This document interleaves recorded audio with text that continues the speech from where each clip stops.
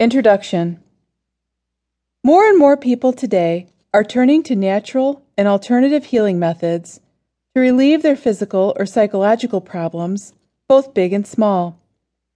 If you are unfamiliar with them, you may be surprised or even alarmed when you hear about these methods, or when a friend or family member has recourse to them.